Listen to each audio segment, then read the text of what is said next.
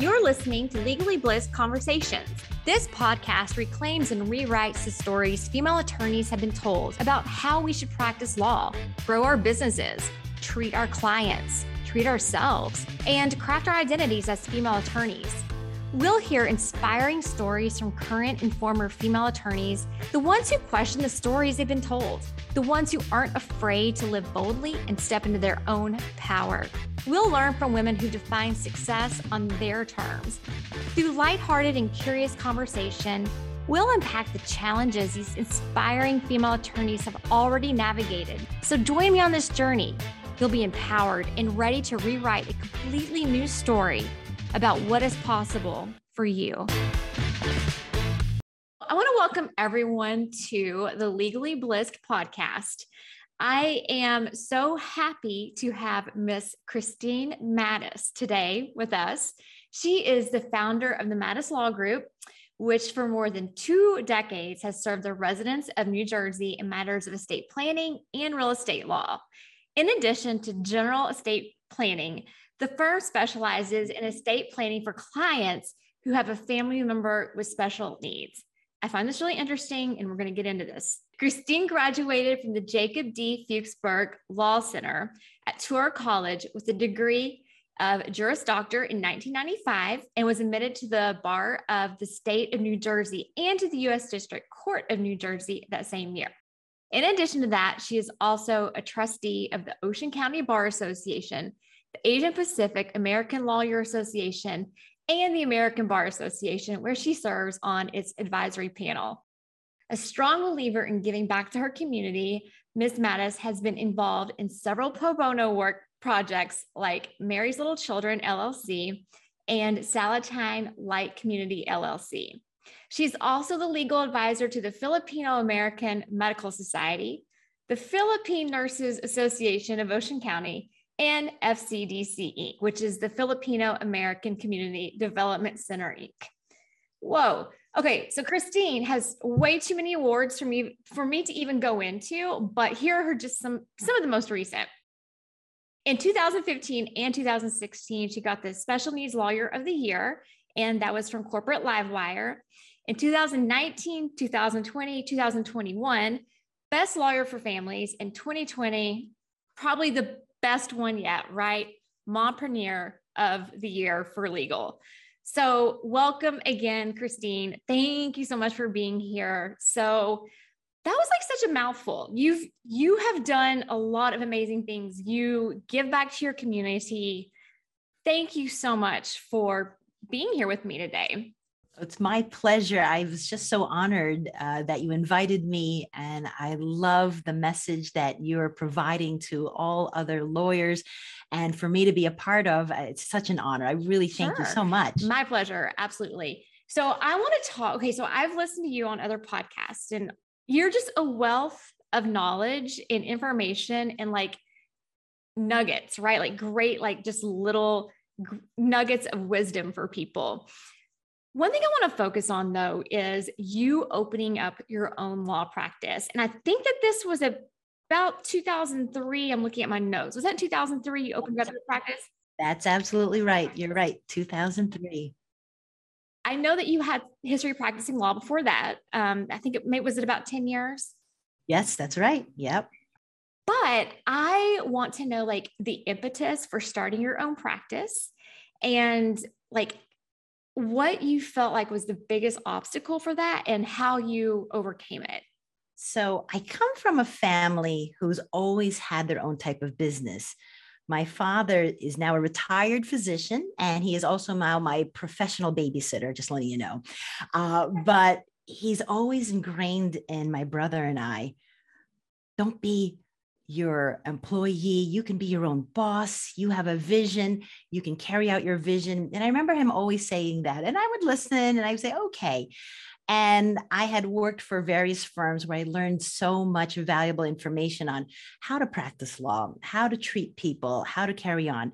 However, it was around 2003 where I was working for a firm and I was really getting tired. I was getting that feeling of almost that burnt out feeling where you're working and working. And I was losing what's my goal, what's my purpose. And yes, in the back of my mind, Susie, I've always wanted to have my own practice. I've always wanted to carry out my vision of how I want to treat people, how I want to help people. I've always thought that I'd like to treat people as if they were my own family. But oftentimes when we're working for other firms and other companies, they have their own philosophy, their own strong philosophy. So it's important to fall in line. So when I had the opportunity to, you know what, I think it's time. I'll let you know, I felt like I was jumping off a bridge. I remember feeling like, oh my gosh, this is it. I'm going to do this. And I remember calling my parents, and they were actually on vacation, Susie. And I remember saying, I think I want to open up my own firm. And my dad was all like hooting, hollering, saying, yes, he's going to do it. And my mom wasn't all excited, but she was just very steady. She was just like, okay, yes. And she always instilled in me confidence. She goes, you can do this. Sure. Sounds great. Sure. And there was no iPhone. So there was no FaceTime. So it was just listening on the phone. But then I remember pausing, and I remember saying to my dad, I don't know. What if this doesn't work? What if this is a total failure? And I remember my dad saying, so then you'll just join another firm, Christine. You have experience. You have a background. What's the worst that really could happen? And I remember that feeling saying, okay, let me try this. But it was scary because I kept thinking, will I have enough clients? Will people know me? Will I be able to do the right type of work I want to do? There's so many unknowns. And, right now I've seen that there's so many resources available. But in 2003, perhaps I wasn't looking in the right place. Internet was just starting out. I didn't know who to turn out to be. So I did what I could do. I said, let me open up my own shingle. And I took my computer from the house, and I had about 5,000 in my bank account. No joke. But I actually did have that confidence though, Susie. I really had that feeling, I'm going to do this. I'm going to help people. And I've always felt when you help the right people, things come back, and I'm only doing things for the right reason. I have no other reason. So it has to work. Maybe it was naive, but I really did. I had this small office. You had to walk up this second flight of stairs. And the desk the landlord gave me, he was like, you can use this desk. And I said, great. That was it. I just used whatever I could find. And I slowly built from there. And I remember, and I'll let you know what I thought was very, very important. I reached out to other members of my community.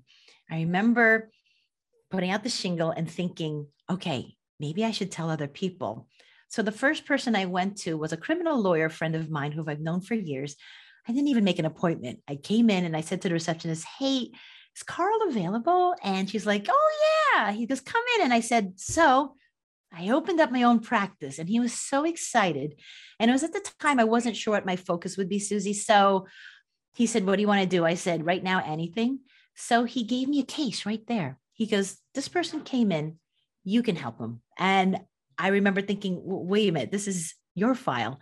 And that was the first step of me realizing being generous, being helpful. And I remember that feeling when that client came in. It was so I already been practicing 10 years, but my gosh, it was as if I graduated. I was so nervous. I couldn't hear what he was saying. And then when he said, sure, I'll hire you, I was like, oh my God, because it was so different when it's your own. It was just so strange. It was out of body. I was perspiring. He's talking to me about a speeding ticket. And I'm like, here's what I could do. And he goes, sounds great. And I was like, oh my God, I got my first client. And I still remember him. And I still keep that file to this day because I remember how nervous I was. But, one of the big things I remember was making sure you have great connections in the community and then reaching out to them, being human, saying, this is what I did. And I wasn't even saying it to help me. I just thought, let me share this exciting news. And the first thing he did was so kind. And I just remember now, how that feeling of, oh my gosh, someone believes in me besides my family. And I've always made sure to do that. When I know there's a new attorney, someone opening up their own firm, I want to be one of the first to greet them, congratulate them. And what can I do to help? Can I send you a file? Can I be a resource to you? Do you need staff? Do you need someone to help? That was a big deal. And I didn't realize that. That was just by accident when that happened. So yeah, that's such an inspiration. And like you said, like, it's a great reminder too, that when that young attorney comes to you, right? Like, what can you do to help them get off their feet? Because at the end of the day, he didn't only give you a file. I mean, he instilled in you confidence. It's incredible. He did. Yeah, And comfort, right? Because you're scared. And here was someone, he was seasoned. He's been on his own for several years, I remember. And all he kept saying, you can do this. This is great. And that was happening from other members of the community. I had put out a little announcement in our local bar newsletter. Christine Matus now open her phone. And the kind cards, I still have them today, cards from attorneys. Go for it, Christine. Tell us your specialty. We're going to help you. That's so kind. I love the bar I'm in. That's the kind of people I'm surrounding myself with. And that's who I want to be: helpful, supportive. But I was so happy with the women attorneys who really stepped up, who really said, we've got to stick together. And that meant a lot. I love that you did a very, I think we called it you called it a grassroots approach, that initial business development, right? And I don't think that lawyers or even just business owners in general now really even think about marketing themselves that way, right? Because it's like, oh, I need to have like my Facebook page, and I need to be on Twitter and all of these like digital platforms, right? But I think that there's a lot to be said for maybe taking a step back, especially kind of now, and looking at maybe some of the old ways that we've done business development and see if there's ways that we can integrate that into what we're doing today. I've always felt the old-fashioned way of doing business really makes you stand out. I love picking up the phone. I still do handwritten thank you cards. When someone refers business to me, I always send a thank you card to them. And sometimes they'll say, like, Chris, I keep getting your cards. It's okay, but it's a habit. And I want to let them know that I spent the time thinking of you. And I am very grateful. I'm very grateful because you didn't have to. And that's something that I think is important. Same thing with prior clients, Susie. We really try to pick up the phone and just check in with them. It's very simple. And just to say, hi, how'd it go? We did your will a couple of years ago, or even last year. Everything okay? Or, you bought that house. How's it going? Does it feel like a home now? That's all. It's just a sincere check-in. And, we could very well send an email. I could do that. But I really think calling, doing that human touch, it's different. But I'll tell you a funny story. So I do like calling in and checking in with clients. So I did check in with one. So I remember calling a client and just checking in with him. And I think, I don't think he was used to that. Here's the attorney. And I said, hey, how are you doing? And he was very stilted when he answered, okay, fine, sure. And finally, he just said, listen, do I owe you money? And I'm like, no. I said, I'm just asking how you are. And then he started laughing. And then I kept thinking, oh my gosh, is that why you only think we call you owe us money? I just felt so, and we laughed. But I always remember that probably is a very uncommon thing. That's why, right? I mean, if your CPA calls you, I don't know, maybe it is different. So I really love that idea that perhaps we're different that way, and that we still try to throw in that human element, which is very important.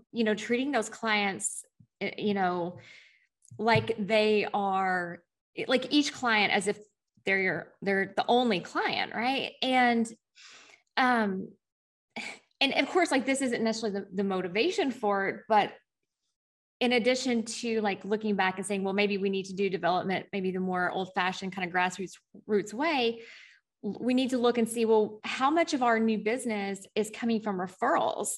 And I think that referral-based practices, rather than, throwing your information out there in the ether and hoping whoever off the internet calls you or DMs you on Twitter. It's so true.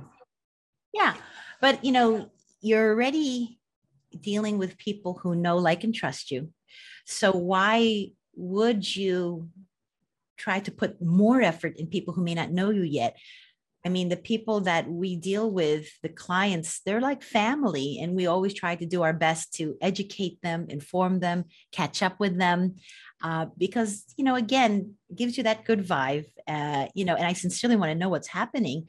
But I think from the other end, if I'm a client that I receive a call like that, it's a nice feeling. It's a concerning feeling. And then I think you just can't help but rave to your friend, like, I got a great lawyer. Exactly. Check in with me. There's no separate bill for this. They just want to know how we're doing. And what's so nice is that if they do have an issue, sure, let's chat about it now. Here's what I think you should do or whatnot, and that's all, instead of making an appointment and doing all that. Sure, we do that. But it is nice to chat with someone and just ask how they're doing. You're like, oh my gosh, I'm so happy you called.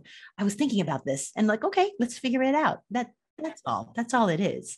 But it's also about time, right? As our businesses and our practices grow, is that a realistic approach? And yes and no. And that's why, you try to generate a nice team, a team that has your same values, a team that is not shy about picking up the phone and being that personable and just checking in saying, hey, Christine had helped you. Is everything okay?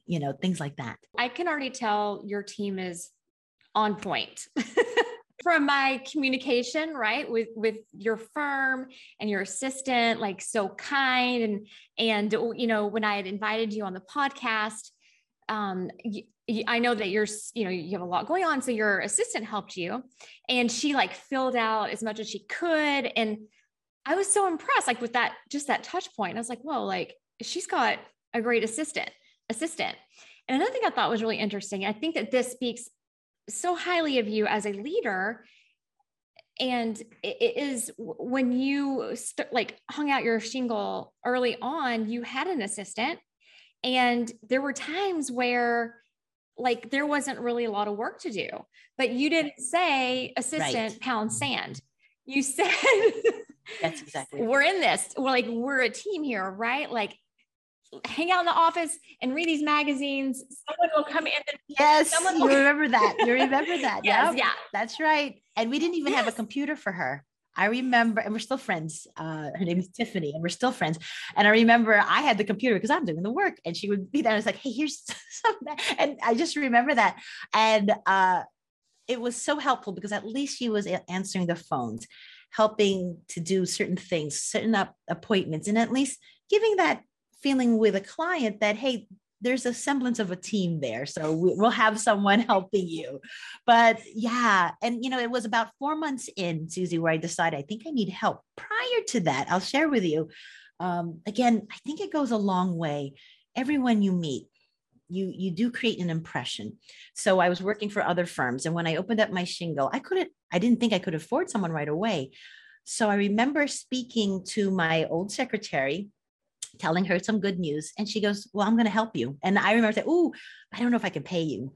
And her name was Marianne. And she goes, Christine, you don't have to pay me. I remember for at least 2 months, she came in every morning, answered the phone for me. And I couldn't. So to this day, I will always be so grateful for that. That again, that kindness, that helpfulness.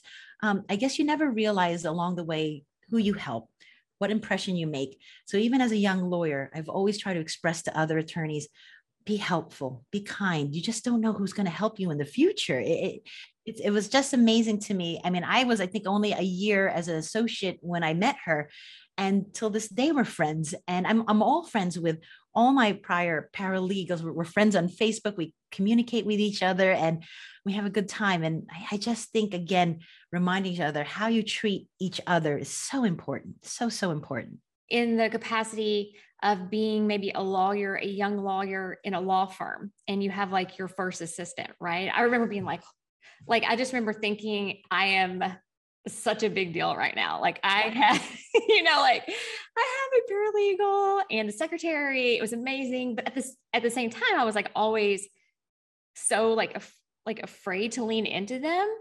But I learned over time, like you will learn so much from them. Like if you allow yourself, like that's where you get some of your, your best, like in terms of just, day-to-day knowledge. And then also sort of, they will help you if they're on your side, navigate 100% a lot of the politics and just the things that go on in a law firm. So will you talk a little bit about just treating assistants, paralegals? Yes. And I remember, I'm dating myself. Remember when We Are the World started and Michael Jackson was collecting all these celebrities to come sing with him. And there was a sign that said, hang your ego at the door. And I think that's so important for associates that, yes, we're attorneys. God bless you past that bar. That's very challenging. It's, I would never do it again. You know how people are saying to me, Chris, would you ever take the bar to go to another state? Nope, no way. Sorry, I'm happy where I am. I don't want to study anymore. However, so I get that. And when you have an assistant, you have a paralegal and a secretary, it is easy to perhaps get lost in that, the glow of yourself. However, it's so important to remember that they probably are doing this longer than you have. Practicing law isn't about how we're talking and I can quote the statute. There's a lot of ins and outs. There's procedure. There's just the little things of, hey, when you write a letter to the court, you better copy your adversary. I remember not knowing that and getting hit for that. Who would know that? The secretary. Who would know that? The paralegal. And I remember going to them and I remember that feeling thing like, oh my gosh, I feel like they know no more than me and I don't. But then I remember a secretary coming to me and she had said, listen, I'm going to go over certain things. And I'm just being honest with you. I've been doing this a long time, so I'm here to help. And I love that. And once that happened, when I realized that, I'm like, okay, you know what? You're right. I wasn't embarrassed. I wouldn't be afraid when I said, listen, emotion, how many days do I have to answer that? Like how many, and she would show me. And then I'll learn. Yeah, definitely learn. I wouldn't rely. It's not fair, to say like they'll handle it, and I'll just sign my name whenever. Just show me the motion. So I really feel hang your ego at the door. You're there to learn. And I also feel that being respectful to the support staff goes such a long way. They help, to be quite honest, cover for you. They help educate you. They help you rise. There's only so much you might know, but if you can't get there with their help, you'll never get there. And it's the same thing when you go to court, right? Being kind to the court officer, being kind to the clerk, being kind, it goes such a long way. I remember entering court, and again, I don't go to court a lot, but there was a time when I did. I was working for an insurance defense firm, so we were there a lot. I remember once you were kind to the court clerk, were there times when they're like, hey, Chris, we'll put you to the top of the list? Yes, they did. It was very nice. I didn't ask for it, but it was just so nice. They're like, oh, Chris, I'll put you on the, what am I going to say? Don't do that. I'd be like, oh, thanks. Thanks, so kind. And if they did it, no big deal either, right? And there were times I would go to court and say, hi, I'm honest. It's my first time here. How does this work? Does the judge, whatever it is? And you come in there, with honesty and humility. I think it goes a long way. I'm not saying be a pushover. I'm not saying, being there and now being that shy wallflower and now we're not even going to talk in court. But I do feel there's a time and place to be strong and a time and place to be open to learn. And it being sincere. So to me, that those were just big lessons that I learned early on. So you have your own law practice right now, and you're kind of talking back about whenever you were a younger associate, right? And, you're dealing with paralegals and legal assistants. So like, what about now? Let's talk about treatment of legal secretaries and paralegals right now. What does that look like in your firm? So I'm very grateful to have such a great team, Susie. It took a while for me to get the type of team that I've been looking forward to and enjoying to have. And it's not about the members. It was about me not being clear about my vision, me not being clear of what I was looking for in my firm. And when you're not clear, you're getting different tools in your toolbox that perhaps maybe won't fit together, and nothing wrong with them. It's just if you're not clear what your mission is and your goals are, of course, you're going to get a hodgepodge of different tools that may not fit and jive together. So what I've been doing the last few years is really focusing on culture, really focusing on the type of team that I would love to be with. And right now, it's a fun team, Susie. I go in, I can joke. I can create big visions and goals and not feel an eye roll or not feel like something like everyone's support, like, yeah, we're going to do this. And sometimes I'll tell them, okay, this sounds audacious. This is what I want to do this month. And I love that. Okay. Like they're really putting their head, say, I think we can do that, Chris, instead of being like, that sounds crazy, and checking out. They're all like all for it. And I love coming to work. And like I said, we have fun. But one of the things, and I was discussing this with another colleague, everyone has different skills and I'm still learning how to be a better leader. But one of the things I realize is, when you're speaking to your team, a lot goes along with how you do it. It's very easy for me to say, this is due, you have to do this. This was done wrong. That was terrible. Sure. Probably it's more efficient and more direct, but we're dealing with humans, feelings. It's just the facts of life. So I've realized that delivery goes a long way. One of my old mentors used to say, icing goes a long way. And I do agree. I do agree, especially me being a terrible baker. So I said, it's all in the icing. The icing. It's all the icing. I know, at least I can get you halfway, So I do think that's a big deal, and I've also realized, and maybe, there are times where I do have to be the leader, be decisive, make a quick decision and just commit. But there are other times too, where I do have to take a softer approach, a more subservient approach, where I try to give you an option. Of course, I'll lean on what you should do. And, is there really an option? But I do want to give respect to your opinion, respect to who you are, and that you are trying to do the best you can in your position. And perhaps there are things about it that I wasn't aware of, because it's not fair for me to say, like, why wasn't that due? You're late out, you're not, I would love to do that. And like, go through the list, but it's nice to know, like, hey, what was going on today? I think that was due. What was the issue? A conversation, a communication, but it's not easy. I had to have a tough conversation this morning with an employee where I felt there was some type of disagreement and it's uncomfortable, but sometimes you have to say, hey, listen, I have feedback. That's all it is. Nothing good or bad. Here's feedback, but I still hem and haw. I still get that stomach ache because I think, I am very sensitive to other people's feelings. And I am too. I'm very sensitive. That's why I'm not a great trial lawyer. I'll let you know, because I'm so sensitive. I'm like, oh, that was mean. That was harsh. I'm more of a mediator, but if I am court, and my position has always been direct and assertive. I'm not a loud barrel that, a yeller. And if that's the kind of attorney you want, because maybe that fits the bill, it's just that I have matured enough that I can say confidently, that's not me. My old self, I'd try to carve myself. Okay, they want a yeller. I'm going in there. And then you feel sick and then you feel crazy. Like you're yelling and you're like, what am I saying? You don't feel authentic in your presentation, right? Yeah.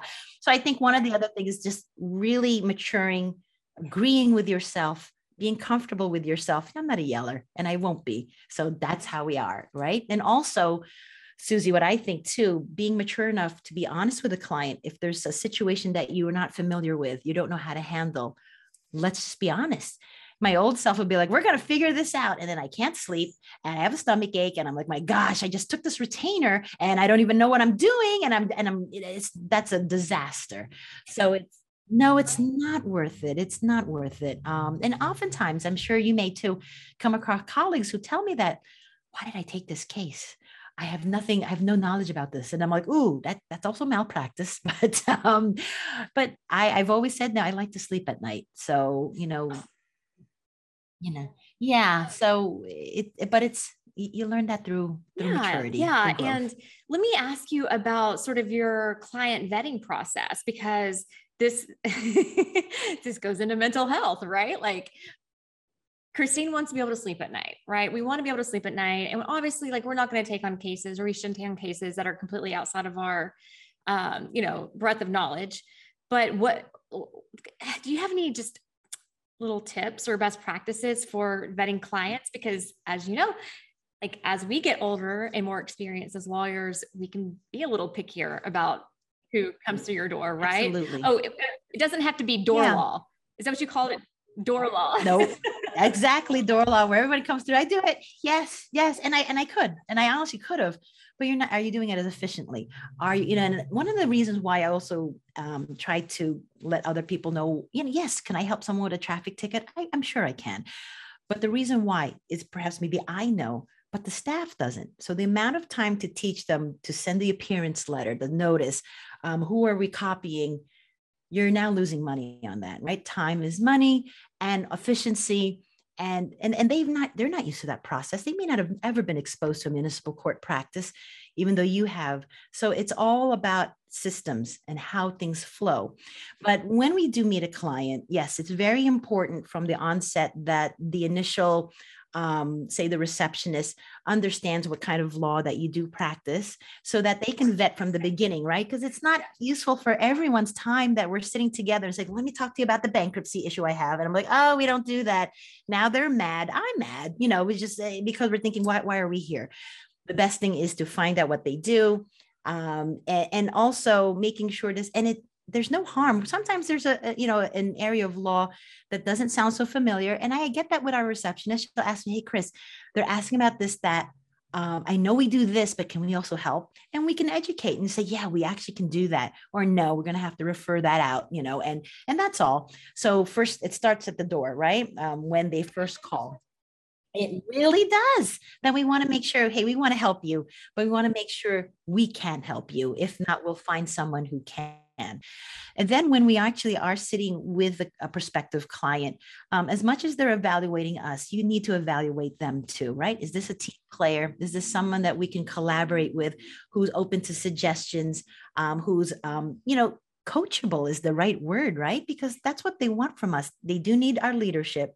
They do need direction, but we want to be respectful with what their goals are. And if we don't have that to and fro, it's very hard, and especially, most of our clients, they're clients for life. So I always think, is this someone I want to sit with at dinner? Is this someone that I want to have a drink with? I just very, you need to be honest, because we're not for everybody and everybody's not for us. It can't be. It can't be. And so it's hard, right? I mean, in my earlier years, you want that client because the rent's due or whatever it is, and you're like, oh, yeah. But I can, how many times have we known once they slide that check over, that feeling is gone right away when you're like, oh, this is going to be challenging. I don't know if we're going to work well together. And I encourage clients to also have that open evaluation of us as well, because I could be so gung-ho about a client, but if they're lukewarm with me, it still won't work. I want them to be excited just the same way when we work together, because we're here to do great things for each other, and it's got to work. But that's hard. That takes education. I really feel we're very familiar when we go to the dentist, we're dealing with a dental hygienist. We're very familiar when we make a doctor, we have to make an appointment, but not everyone is familiar of how to approach an attorney. A lot of times people think they can walk in. A lot of times people can think they can get us on the phone right away. A lot of times people are confused about what they're paying for. Like, oh, I only ask a couple of questions. So it's about educating what our role is to help, educating what we're there for, because, I used to, there's certain files that a paralegal is excellent to do and the lawyer steps in. When you're at the doctors, I have to tell you, my dental hygienist does a lot for me. And then I see the dentist at the end. I don't see myself demanding, saying, look, where's the dentist? He should be cleaning my teeth, not you. Wait a minute. This is not what I paid for, Yeah. But it's because we've realized early on how to deal with those types of professions. But attorneys, unfortunately, we usually use them when it's a major problem. It's a reactive situation. Yeah. So that learning curve is to be very fast. So we've been working on a manual to give our clients once they hire us, and basically how to be an A+ client. It's still in the works, but it's just to educate them. Here's who's on your team. Here's who you can talk to. Here's what we can help you with. This is a definition of an emergency. And that's different from every firm. Let's take a quick pause for a message from my sponsor, Prominent Practice. Are you thinking about a career transition from big law or partnership to a solo practice, selling your practice, or maybe you're launching a project unrelated to law? Whatever the reason for your transition, you'll need support along the way. Enter Prominent Practice, an executive consulting and marketing firm specializing in branding, positioning, and reputation management for transitioning attorneys. Founded by a female entrepreneur who spent a decade building smart digital platforms for thought leaders before pivoting to focus on high-end service providers who were preparing for successions, mergers, and acquisition events in their businesses. If you're thinking about making a big business move, don't risk losing the ability to leverage the reputation you've spent your career building. Let Prominent Practice be your guide. Visit prominentpractice.com/blissed for an exclusive introduction. But I also feel because, right, we don't deal with attorneys all the time. I'm always surprised when a certain thing occurs and I'm thinking like, but that's because they've never hired a lawyer before. They're very nervous. They're not sure what. Whereas, we go to the dentist every year, twice a year. We go to doctors all the time. So we know here's a nurse practitioner. I'm going to be like, excuse me, are you a doctor? Wait a minute. I only want to talk to, it just isn't so inappropriate. We don't do that. And there's no way I'm walking into my doctor. He can't see me now. Like, I don't get this. Yeah. I'm just so all about educating, and there's nothing wrong about it. It's just that I think the profession hasn't got to that level where we need to just explain more how things work. And again, every firm is different. So I just think to educate the clients, just to help them. So, because I would love it too. I would love like, oh, okay, so I have that issue. This is who I talk to. And I shouldn't be surprised that the paralegal call me like, well, where's the attorney? Why am I talking to you? That's all. It's above and beyond that engagement agreement, right? Or an engagement letter where we're kind of just setting the tone of the relationship or the expectations, but it really goes a lot deeper than that. And, I love the idea of like having definitions, right? These are the common terms that you may hear us use, right? But also, so say if you're a firm that bills by the hour, and you send them the first bill. If I'm a client, I'm like, what's point one? What is this? I don't know what I'm looking at and I owe you what? So it's very important, especially before that first bill, that, one of our team members gets on the phone and say, hey, listen, we're going to send your first bill. We're going to go over it together. So we go through it. So we explain to you this, remember you gave us this amount. And this was the time. And we really want to make sure, I remember, I forget, I can't remember the author, but there was a book, How to Create Bills That Clients Love to Pay. But it's basically about creating the story in your bill, explaining, because it doesn't do anyone in service, drafted email to client, answered client, phone call to adversary. What did we talk about? What was it about? Yeah. So you can explain and jog them in. Oh, yeah, that was the time she talked to me about that. I get it. Because it's also helping us see the progression and looking at like, oh, I don't think I've spoke to that client in a couple of weeks. I wonder what was going on, what happened. So it's a nice, and I know there's only so much you can put in there because you want to be careful about confidentiality, but enough to paint the story, to remember and to jog the memory that we're not just putting messages and that was a phone call and wrote letter. Yeah, that's so unhelpful. That's so genius. I think of, or to, kind of frame in that context of like writing the story for the client. I remember as a young lawyer, I kind of, when I, first did billing, I had no idea what was happening. And I think I put something like email a client, right? And then I had that conversation with someone that was like, okay, we need to be a little more informative about what happened here, so you learn that. And then when I had my own practice, I started writing more in there in the billing kind of for my own, just even though like I have notes going constantly, I use Clio for my docketing, but you'll use that. Yeah. But I also started getting more in depth with what I said. Right. And I think it kind of helps proactively answer questions, right? Because, when you have those clients that come back and they're like, what is this? What is the point two, all of these things, it can take up time, but number one, if you're proactive, whether you as a lawyer or your assistant proactively calls a client and explains that first bill, that's genius and huge. Everyone take note.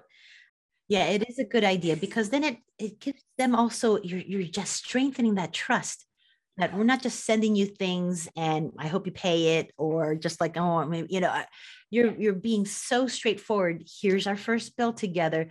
Let's review it. let's go over. And of course, if they have questions during that time, that's the way. We're not shy about that. That's it.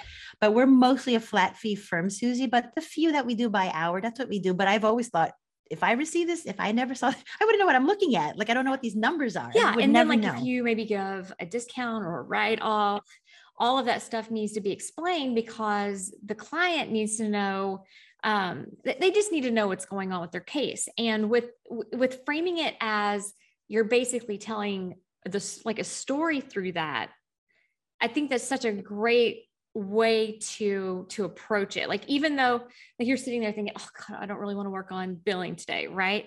But if you go back through there and you kind of look at the notes that you've taken, you can flesh out that story a little more, really ensure that transparency and increase client trust, which is obviously paramount. And the other thing about that, I think that's really good is like doing that, like the client will be more likely to ask intelligent questions, which is so important. And that goes back to the manual, like that manual that you're talking about, like kind of that client manual, right? At least helping them get kind of on some bit of a playing field here with you, right? So it can be, when your time is together, it can be really, really, really productive. And then also for those shy clients who feel like, oh my gosh, I never hired a lawyer before. I don't even know where to begin, or I feel like this is a stupid question, so I'm not going to ask it. But at least we give them a base to start. They'll know some of the lingo. They'll know who's involved. And again, when people call, they get introduced to the team. So they'll say like, oh, right, that's Doris from billing. Okay, got it. I get the names, whatever the names are, whatever it's going to be, because it's, again, we want to create that family atmosphere that we're here for you and we're here to work together, and again, whether you're a big firm or medium, whatever it is, I just think all of these, it could be useful. You just assign a team member, that's their job, educate, communicate, and just touch base with the clients and just making sure everything okay, anything we should know of. Knowing things early and nipping in the bud is so much better than last minute. And another thing, what I didn't like about your firm, and you're like, where'd that come from? So yeah, if you can feel agitation, if you're like, okay, we're going to get there, let's fix it now, rather fix it early than later, because it builds so up, much better to be proactive.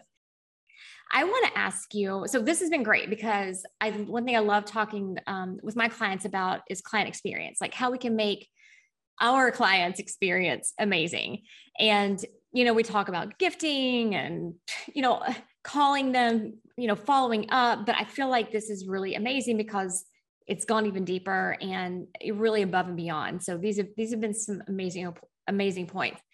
But one thing I really want to kind of talk about with you before we wrap up is your your special needs work.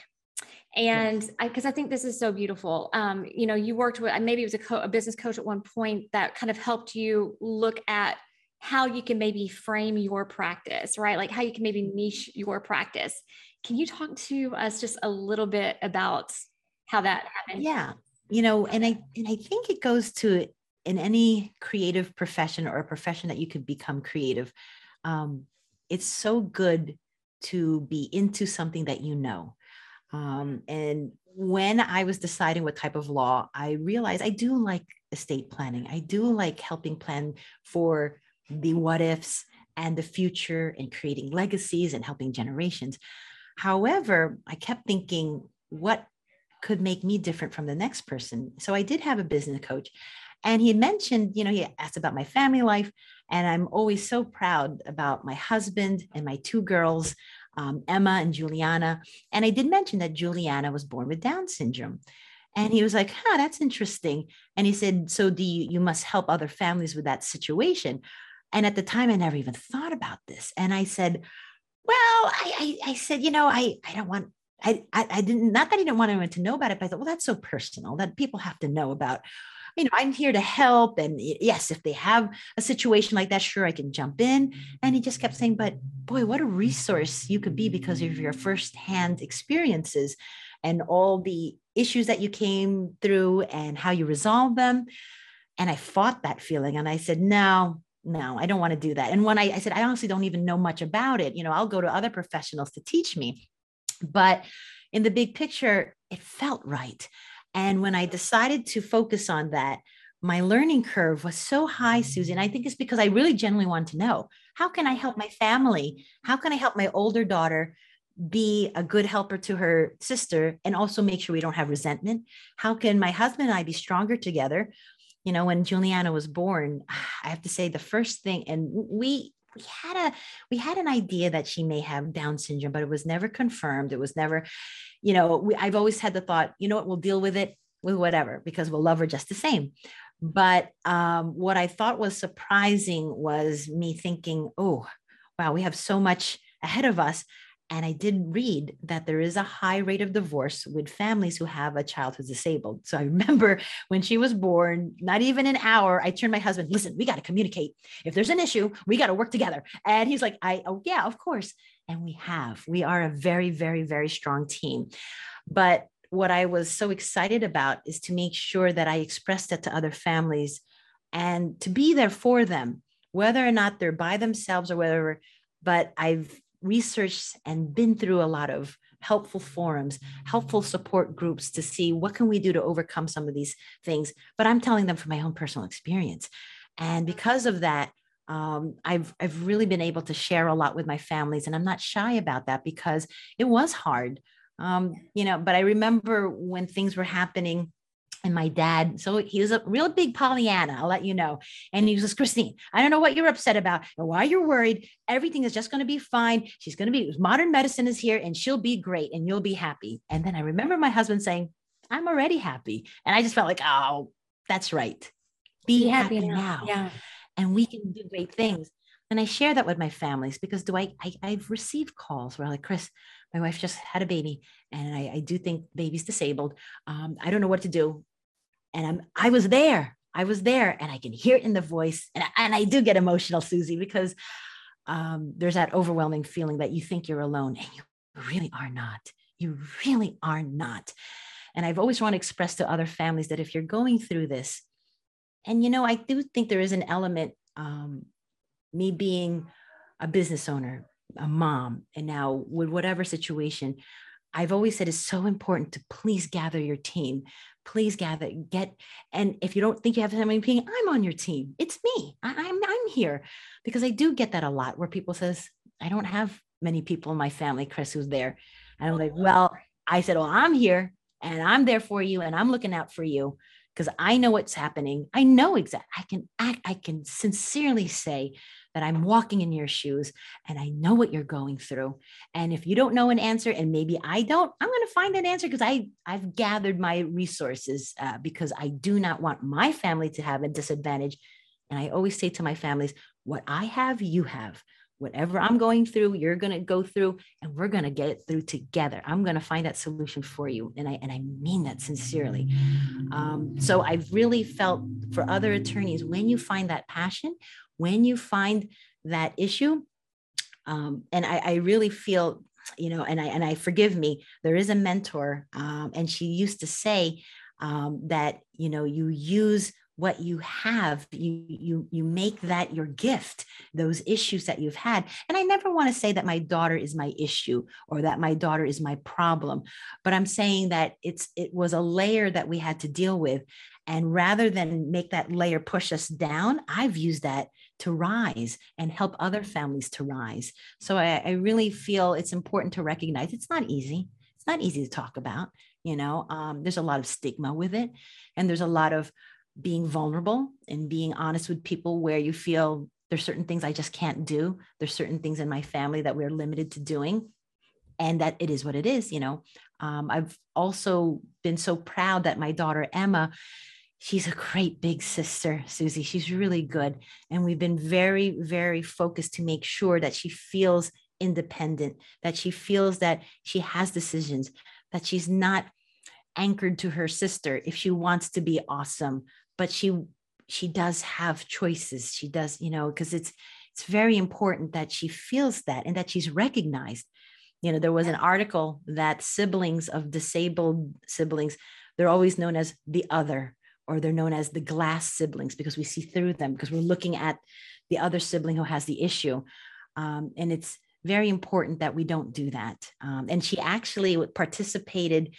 We did a helping siblings segment, a webinar where she gathered other kids that she knew in school who had a brother or sister with a disability. And we got together and we talked about, first I focused on them, what they like, what's their favorite subject in school. And then what are some advice that they can share with other kids who have a sibling and maybe they're going through isolation, maybe they're being challenged in school, and they had such great input and they sounded so mature, for these bunch of 13-year-olds, it was very good. So it's been my mission also to recognize the siblings. It's so important. I love that. And, if anyone is just listening to this and not watching it, I encourage you to watch Christine just glow when she talks about her work.